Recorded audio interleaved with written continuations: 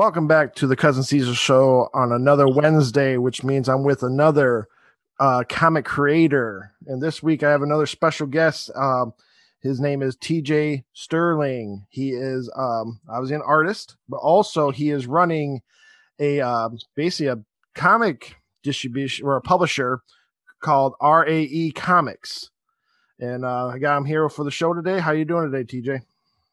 Hey, Mike, I'm good, man. I am absolutely honored and happy to be here. Thank you so much for having me on. Again, I'm TJ Sterling, president lead artist of RAE Comics.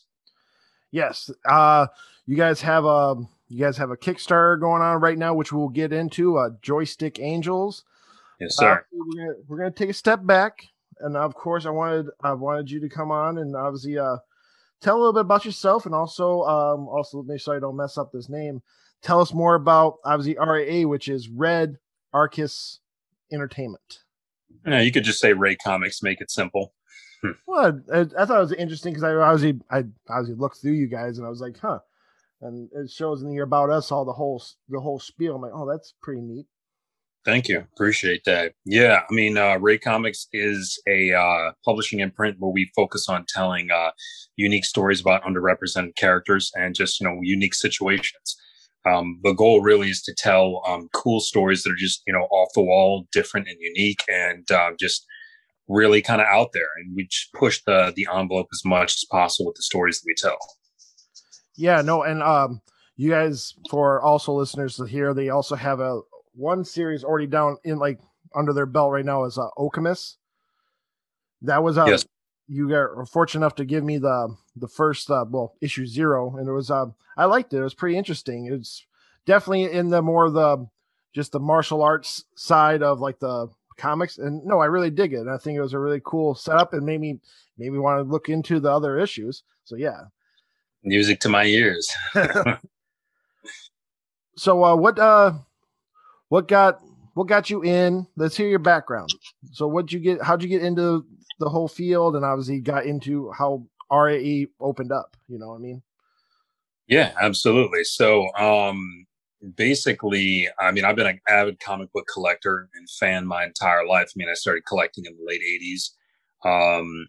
And I just was always a fan of the art and the stories. And it was something that I think really took shape in the early 90s when I started to see, the Jim Lees and the Todd McFarlanes and, these really amazing cutting edge artists doing their own thing. And I was really, really inspired by that independence and that, just that style of art to me was just so next level that for me, I just was inspired and I wanted to draw comics. So, I mean, I just stayed within the art world over, the years growing up in Grand Rapids, Michigan, and, went to, art classes, during the summertime, and majored in art and illustration in college, and eventually got my internship working with Marvel for about a year as a production intern, which was absolutely incredible. And shortly after that, well, about 5 years after I finished my internship at Marvel, I started my own comic book company, and that's RAE Comics. And really, my favorite genre growing up was the Sentai genre, the VR Troopers, the Beetleborgs, the, Ultraman sixes of that genre was my favorite. So I wanted to do an American style comic book focused in that vein with martial arts, but also spliced a little bit with Eastern mythology and, a little bit of Dragon Ball Z in there. So kind of mixing lots of different genres and elements into one comic book. And that's really how our flagship title, Okemos, was born. And I've been going to conventions for the past, 5+ years selling Okemos and, building other properties behind the scenes. And, fast forward to today, this, last month, we debuted the Kickstarter campaign for our second title from RAE Comics, Joystick Angels.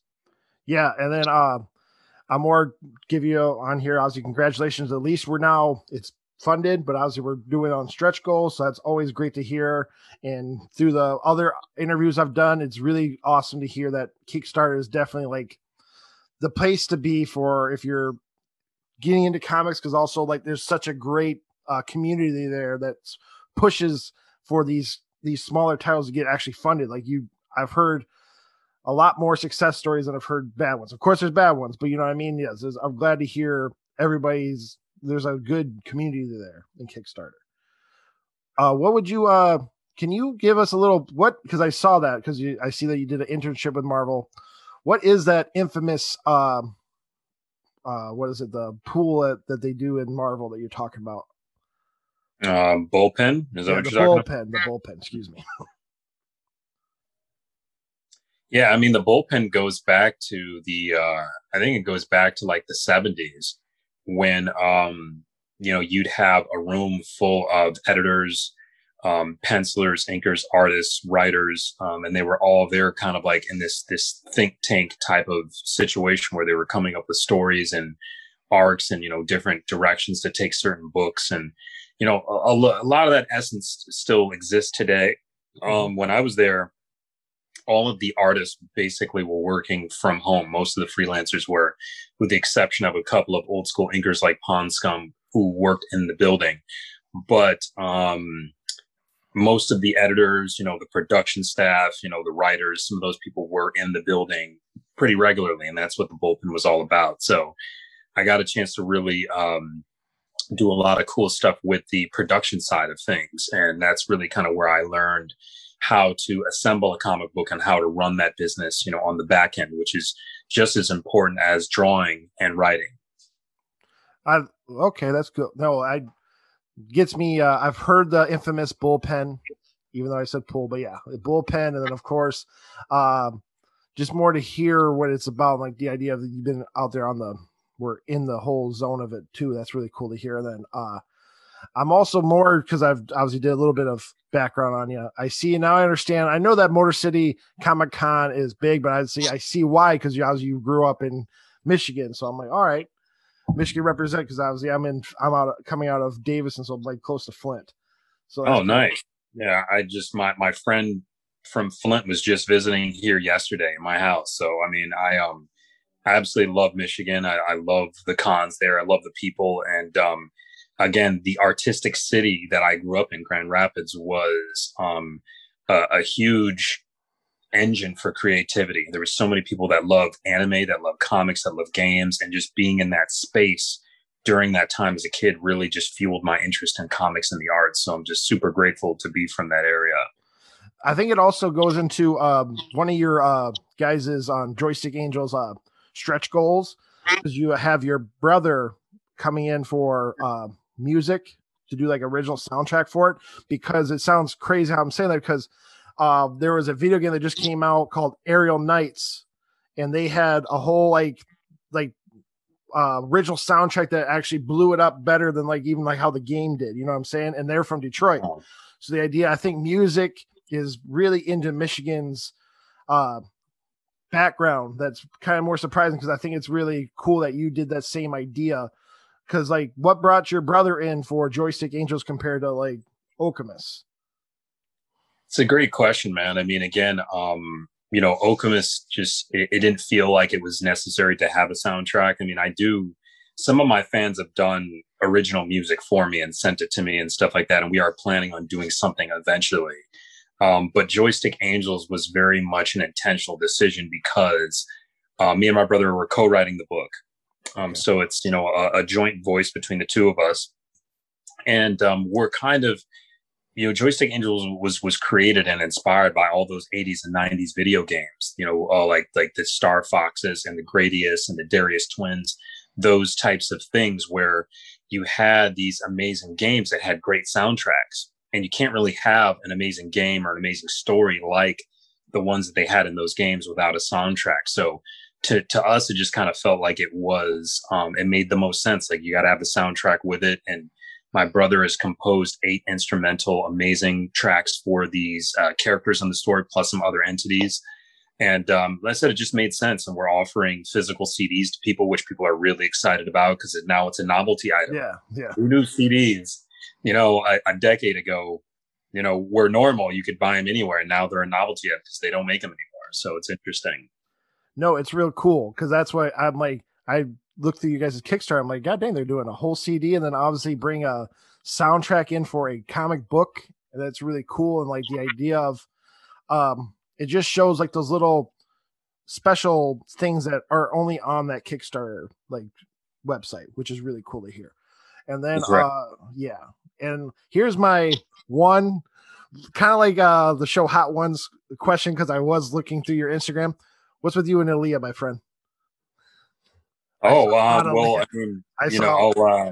I mean, I saw, I happen to be a big fan of her music, and she's a Michigan-born creative who I thought was very edgy and unique, and just yeah, man. I mean, I like talent that is not oversaturated or overdone. I think artists like her, and there's many artists like yeah, her that just had such a truly unique and creative voice, and that's kind of what I aspire to with everything that I do. Like, how do I make my voice as creative as I can through my writing, through my drawing, and through the properties that I'm releasing? So yeah, like I said, I like to celebrate good art, great artists anytime I can. no, because I meant that in the all respect I can, because no, I was like watching, I'm like looking, oh yeah, that's cool art, and then like, oh look, a drawing of Aaliyah, and then a couple more things. Oh, he's at a Comic Con, then more Aaliyah. I'm like, oh wow, like there has to be a story to this more than just obviously, yeah, just being respect. I know that she's from Detroit, and I thought it was kind of funny that RAE kind of is now out of New York, so I was like, you guys are going down like the whole idea of like how Aaliyah has been really big into New York rappers, well, DMX's old life and stuff. So I was like, huh. Just was wondering if there's a more bigger story to that. I wish there was a cool story like I ran into her when I was out here or something, but I mean that was definitely not the case. I mean, I moved to the New York area, in 2001, just a few months after September 11th, and after a few months after she died in a plane crash. So you know, but again, I think anybody from the really anybody in different parts of the country used to come to New York for various things, and a lot of times it was music or it was art or it was fashion. People came to New York for a reason to take their career to the next level. And I came here for school and for career stuff. And that's really what that whole thing was like. So I guess the journey kind of parallels itself on that end. Right. No, of course. And then you're in that generation of also, because well, duh, Marvel and I think even DC they both are coming out of New York. They used to, like, for They writing. were. I mean, DC's whole publishing imprint was out of New York and moved to California just a couple years ago. Yeah. Marvel's still growing strong out here, but Marvel moved their film division. Marvel Studios is in Manhattan Beach, California. So, I mean, that you go where the industry is for whatever it is that you're planning on doing. Of course. All right. And then we'll get in now. Let's get into some more of the Joystick Angels. So, of course, you said it was from your growing up with arcades, and also just kind of like a dream mission with your brother, like of course in the story wise. What are some things that how about this? Yeah, what's your top 5 shooter game, like space shooters that you would take on a island if you had to I choose? mean, well, I mean, I guess I would just say, again, definitely Gradius, Darius Twin, Star Fox. I think there's one called, I think it might be Galaga, Galaga. I can't remember the name of it, but it starts with a G, and it's only available in an arcade form. Those are my top 4. I don't have a fifth one, Did you but ever yeah. get into R Type or anything, or I do remember Archetype and I liked it, but I never got into it as much because, again, I was like this huge Star Fox fan. So I followed the entire Star Fox franchise, for years afterwards because I just love the characters. I love the design. I loved everything about it. So, and again, you're going to see a lot of that influence in Joystick Angels when it comes to like something like Star Fox. yeah, and like without just because of the art, you can see also like there's a panda girl or something and all that stuff, and it looks really cool. And then I do have to more congratulate, because it's really, I really like your guys' art style. It has a really great like obviously the pencil, of course, but then also just the coloring has like a really good like pop in. It just looks so good in the sense of like a not even just video game, but it has like that really good anime like richness to the coloring. I really enjoyed. It looks really good. I just more give you a Thank you. appreciation for Thank that. you. And then what is your guys's what's the future of RAE? Like what's the end goal of like we're gonna be like this? We're going to start collecting maybe other people's IP and bringing them aboard. What's the plan? The plan for Ray Comics is to just continue to make great stories, honestly.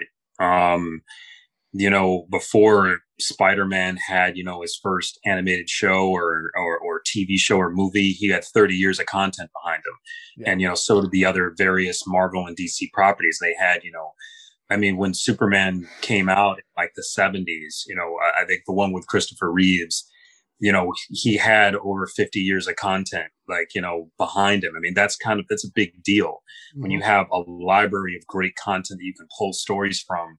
I mean, every single DC movie or Marvel movie is pulled from comic book stories. I mean, they're not just fleshed out of nowhere. So I think there's something to be said about just continuing to make great content. And as the chips fall and as things happen, more opportunities avail themselves, like games and movies and TV, you take them when it's right. And I think, someone who does it really, really well is someone like Robert Kirkman. Yeah. He spent years building Invincible to be this, incredibly huge, fan driven book that people loved and people wanted to see. And then, once it was done, he moved on to something else and then gets this Netflix deal and reinvents Invincible for the modern era again.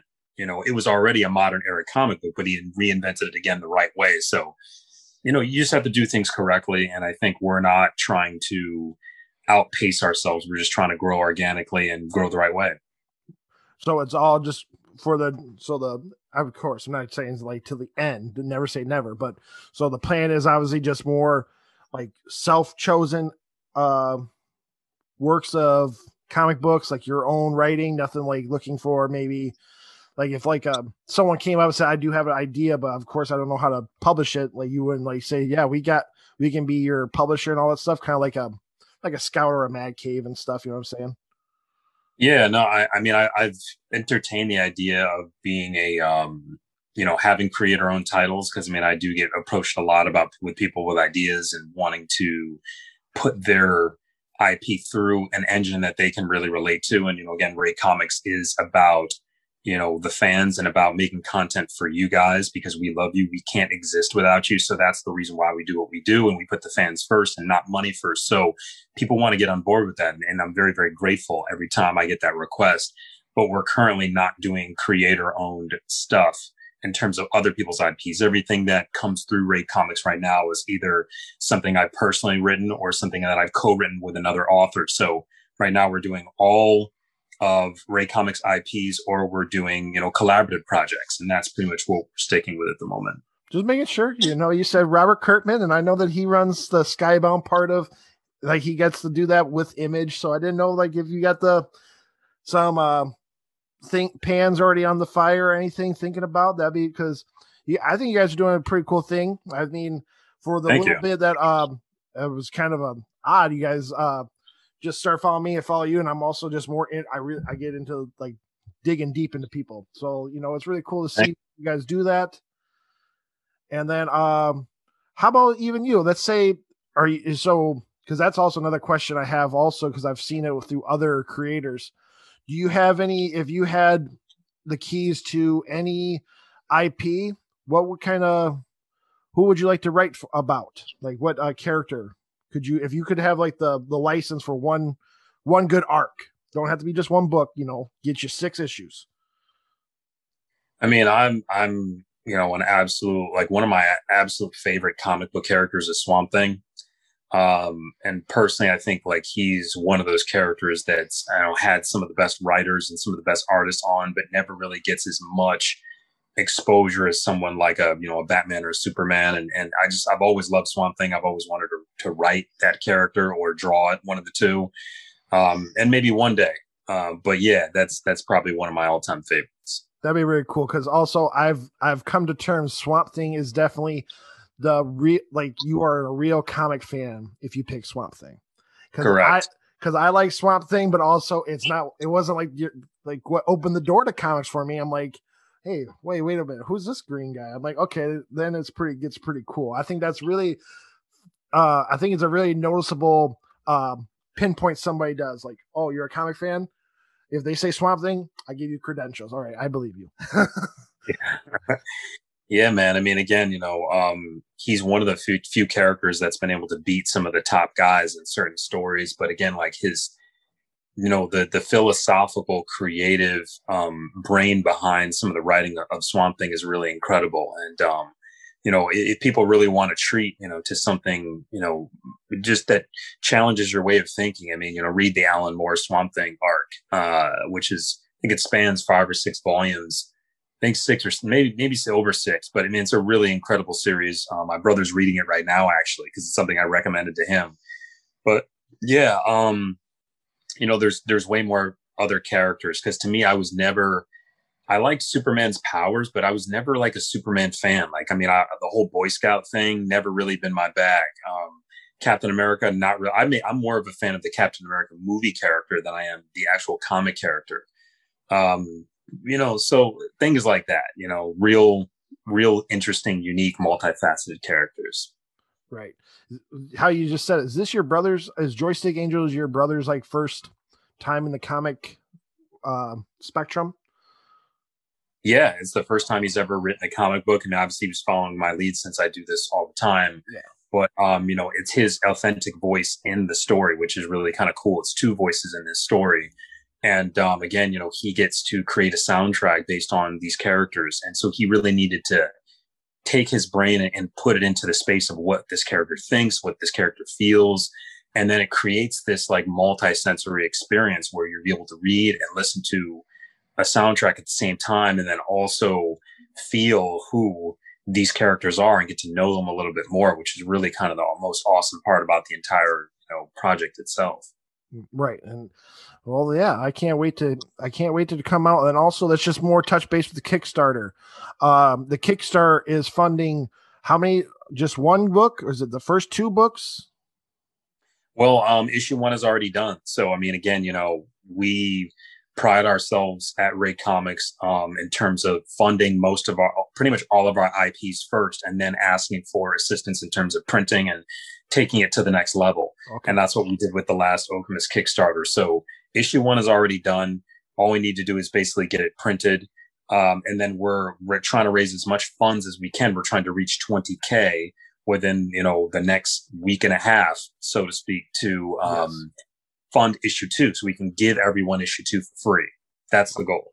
Okay, so that's even better for me to understand. So, because we're trying to tiptoe around. This comes out Wednesday, so about roughly 10 days left, and you guys are in. You're close. You guys are close to the stretch goal, I believe. Because last time I checked, I think you guys like around 15. You're like 5 away from doing that, and then for sure 20.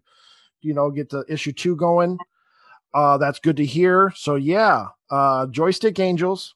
I guess also that's what is there an elevator pitch you could say about the story that's going to happen in the 1 and into 2, like as in like that, not just like, oh yeah, think about the genre, but yeah, can you give us like that elevator pitch, maybe a little teaser what the story is bringing? Yeah, absolutely. So Joystick Angels is a sci-fi YA space opera comic series centered around 5 young space pilots who are tasked with a very, very crazy mission, and that's to basically save the universe from an evil alien empire. Now, this particular alien empire is parasitic in nature and hive-minded, and it goes from planet to planet, absorbing resources, absorbing life forms, incorporating it into their horde, and then moving on. So they're like the ultimate virus, they're the ultimate parasite, and they're the ultimate villain that all of humanity has to rally against, so to speak. Now, in this particular story, Earth has been destroyed. There's no more Earth. All of the humans live on a space colony called the Libor Space Station. And they've united in a military effort to stop these aliens. But the way it works is that the angels, these 5 kids, are on a space squadron of fighter pilots. And there's multiple other squadrons of space pilots just like them. And they all have to compete in this tournament called the Quantum Elite Space Tournament. And it happens every 10 years. And that basically gives the officials in the Libor government, these are the people who can lead the charge and lead us to safety and, save the universe. So it's a huge honor. It's very much like in the, Star Wars Rebel type of, vein, and there's Star Trek references in there. So I mean, you're going to get that really cool space opera feel that you've gotten with those other IPs. So it's just a real fun story, and I know you guys are going to love it. No, that gives me a better description on it. It sounds really cool. Sounds, of course, like you said, it's a tag team, a ragtag team of like, Star Fox style. Of course, they're kids, so I get like when you're describing it and also seeing the characters, I think of like, My Hero Academia vibes of like the type of like kids are learning to become the leaders of the colony. So it's really cool. And of course, that's thanks for coming on, man. And then yeah, why don't you also then tell everybody where they can follow you and all that fun jazz. And of course, in the description of the show, I'll have the Kickstarter and of course how to follow you and all that jazz also. But yeah, go ahead. Yeah, appreciate it, Mike. Yeah, super easy to find me, guys. I'm at RAE Comics, RAE Comics on IG, on Twitter, and my website is raecomics.com, raecomics.com. I respond very quickly if you have any questions. I'm on Facebook if you Google my name. Super easy to find. And of course, the Kickstarter. If you go to kickstarter.com and you search Joystick Angels, the project will come right up. I encourage you guys to donate. Help us get to 20K so we can give you issue 1 and issue 2 and a whole bunch of other great stuff. Yes. Like he said, it sounds like a pretty cool project. Of course, they just need a couple more stretches to get to issue 2 on this same project backing of Kickstarter. So yes, go over there, give them some support. It sounds like it's going to be a really fun ride in the book. But yeah, again, thank you much, TJ with RAE Comics. And then, of course, like we say every week, be good to each other. And we'll see you guys next week. All right. And peace.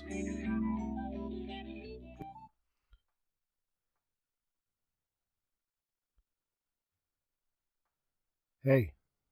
Yeah, I'm still here. I'm more just fucking with you. But yeah, I'm here because I'm going to do something also kind of special because I was teasing it on the regular show, but obviously, just as you can hear from this show, the recording actually happened.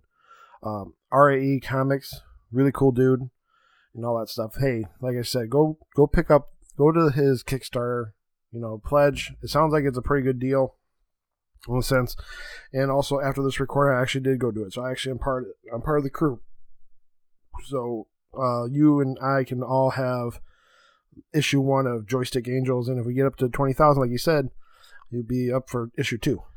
But I wanted more because we are about to actually have history in an auction on between June 17th and June 19th is the start of this auction. This auction is going to go for a couple months because of what I'm going to talk about. One thing I love to learn is also about other collectors and stuff about this whole comic book stuff. And that's why I think it's a special time. And also, coincidentally, I'm recording this on Memorial Day night. And the newest Pedigree comic collection has been announced. Well, a couple of days ago, or earlier this May, it was announced, but it's going up for auction. The newest Pedigree comic collection is called the Promise Collection. And let's take a step back and let me explain what a Pedigree comic collection is. A Pedigree comic collection is a CGC recognized collection of books. And usually these comic books are ones that are at least, I'm going to give myself a leeway of being correct, like a 1960, but I think it's actually 1950. 1960 or older comic collection that is by one owner. So it's not like a I got it from this guy. It's like all these collections have a story because it comes from it's like a grandfather, so a generation after generation was holding on to these books and then have been brought to the CGC to be recognized. They get their own special label, like this nice, crisp looking black and gold Pedigree like it says, it tells you it's from the Promise collection, all this stuff. And also before, like again, the newest, there's only been the Promise collection just was declared, and that is the 61st collection of these that's ever been officially recognized. And let's take a step back and for a more of a rationality of what I'm talking about. This is a quick synopsis from the first ever pedigree collection, which is code name. Basically, it's Edgar Church, aka the Mile High Collection. It was the earliest pedigree collection ever found. It turned up in Kansas City in the late 1960s. So, like, that's when the first one was founded. And I think it took a little bit for them to recognize it, and featured a large collection of nearly 250 high-grade number 1 issues that ran from 1937 through the 40s. The people who purchased it sold only a handful of issues each year, but because the acculation was not considered a pedigree until the 80s, and because they have no distinct markings, many copies have anonymously vanished into collections. Besides copies of Batman 1, Flash 1, Green Lantern 1, Planet 1, Jumbo 1, and Superman 1. The collection also contained one of only 4 pedigree copies of Action Comics number 1. That copy graded at 8.0 and was the first comic book to sell at $1 million in 2011. So like I said, these are golden age collections being recognized from the CGC to graded, and obviously the one that we're talking about, the Promise one, is going up for auction at the middle of June. But just more of a retrospect also so that was like 250. Here is the last before the Promise one, the 60th pedigree collection was founded in 1999. So this is why I'm saying this is like history going to happen on June 17th of this collection. But there's even more to that too, because like Promise is also adding more to this thing once we get there. But here's about the Chinatown. Unearthed from the Chinatown area of Vancouver by Patrick Shaughnessy in 1999. This collection is a historical representation of American comic books available to Canadians during the 40s and 50s. The collection totaled over 1,300 comic books and included many sought-after titles from DC, Timely, Nador, Fiction House, Quality, and Dell. The owner was of Chinese origin who worked as a cook on the Canadian Pacific Ferry, picking up his comic books at a local shop in Vancouver to improve his English comprehension skills. Most copies exhibit either a handwritten mark or stamp in Chinese. Nearly a third are currently the highest grade copies of the CGC census. The census is basically when you go on the website. So like you're like, hey, I want to get a book graded, and then it tells you how many of that grade is out there. It kind of explains itself. With more than 250 copies grading at 9.4 or higher, and over 80% receiving off-white or white pages. So that discussion, because that gets into this Promise one, off-white and white. So think about it. Some of these pedigrees are, of course, they get as you heard, like the first one kind of like 8.0s, but the longer we go, some of them magically get these weirder ways to hold them. Some of them are just plastic bags. Some find like probably the first ever like Ziplocs. They didn't have bag and boards like we do now, but the idea of getting these such quality comics at to still have white pages is still phenomenal, because you think that's okay, 50s, and we'll even go that from the 40s. So 50, 60, 70, 80, 90, 2010, 2020. That is 80 years of history, and being able to still be able to hold. So back when it was 60 years for that, because it was 1999. But the idea, 60 years of keeping its standards up to the white page is phenomenal. So that means that was really good storage, no sunlight, no sunlight, or just, you know what I mean? I didn't really get into those informations about those stories in particular, because to be more surprised those ones were found in 99 at the latest. The Promise collection that was found is actually going to blow these ones out the water. And actually, I have the story for for the Promise collection. Just give me 1 second. Okay. So, I'm just going to give you like a little story time about it. And right now, the owners of the Promise collection want to stay anonymous. So these are obviously names that protect the blah, blah, blah. But these are some of the information that came from Heritage Auctions, the ones who are running the auction at the middle of June. But it's a really cool story, I think. In the early 1950s, a young man called Robert was drafted by the Army to fight in Korea. His younger brother, known as Junie, enlisted in hopes of keeping a watch over Robert. Kind of sounds like a movie. Junie had but one request to his big brother, that Robert take care of his collection of funny books, should anything happen to him in battle. Robert knew how dear those books were to his brother, so he promised him, yes, of course, he would take care of those funny books, if something happened. God forbid. Then, Junie was killed in action. He was 21 years old. Robert came home from the war and fulfilled his promise to his brother. The comic books were carefully boxed up and put in an attic, where they stayed for over half a century.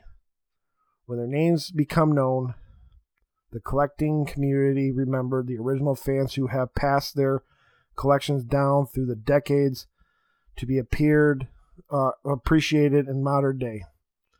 Basically, then also like they give people readers, collectors such as Edgar Church, who Edgar Church also, like we said, is a part of the Mile High one. He's also been part of other pedigrees, but just stick with me because I want to find also like the Promise collection becomes the 61st pedigree collection recognized by the CGC. And the idea that I'm trying to get to is this collection, because now the rules have been also altered about like collections.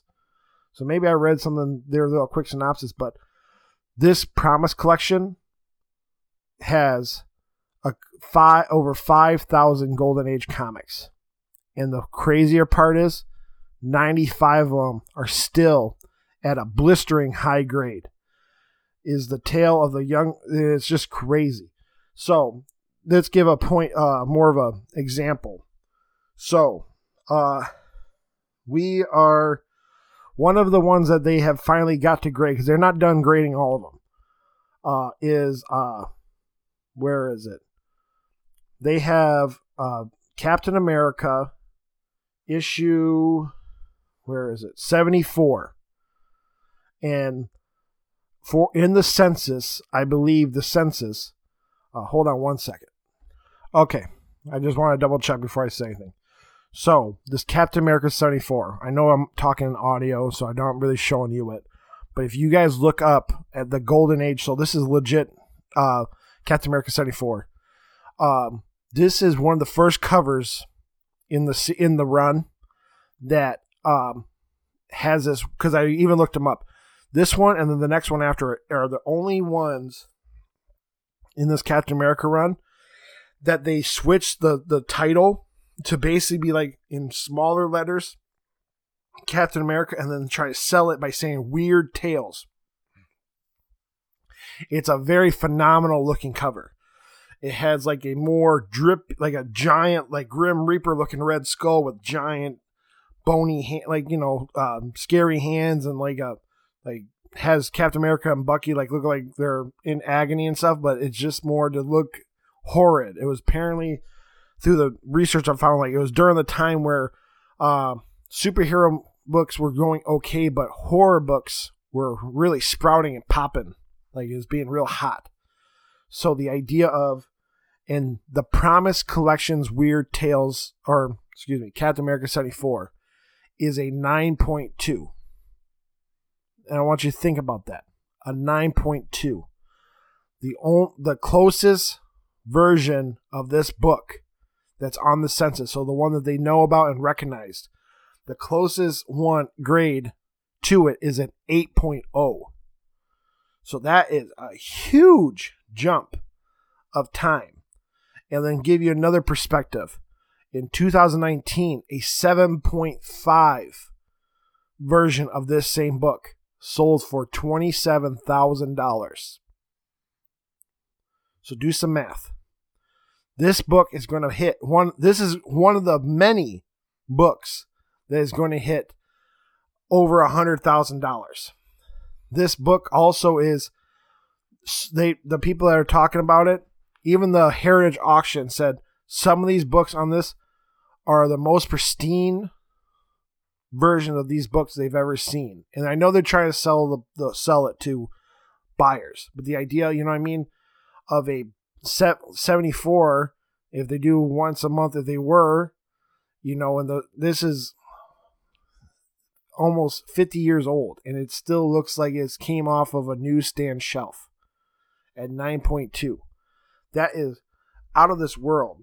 And then another one, just the more for a because I see this as interesting, that they have the Promise Collection also has Detective Comics 140 at a 9.6 grade.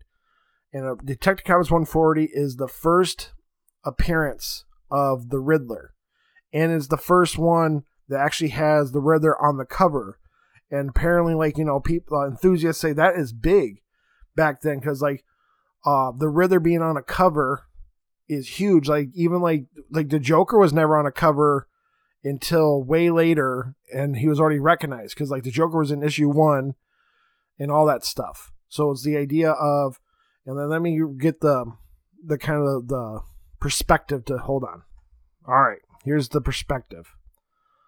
A 7.5 version of this Detective Comics 140 with the Riddler on it sold in the same auction house, so Heritage Auctions, this year in April for $47,800. A 7.5. And the people that are the enthusiasts, the ones who actually are Golden Age comic people, are they don't know where the ceiling is for these prices. I just think it's crazy, and I'm probably gonna figure it out before, of course, 2 days from now.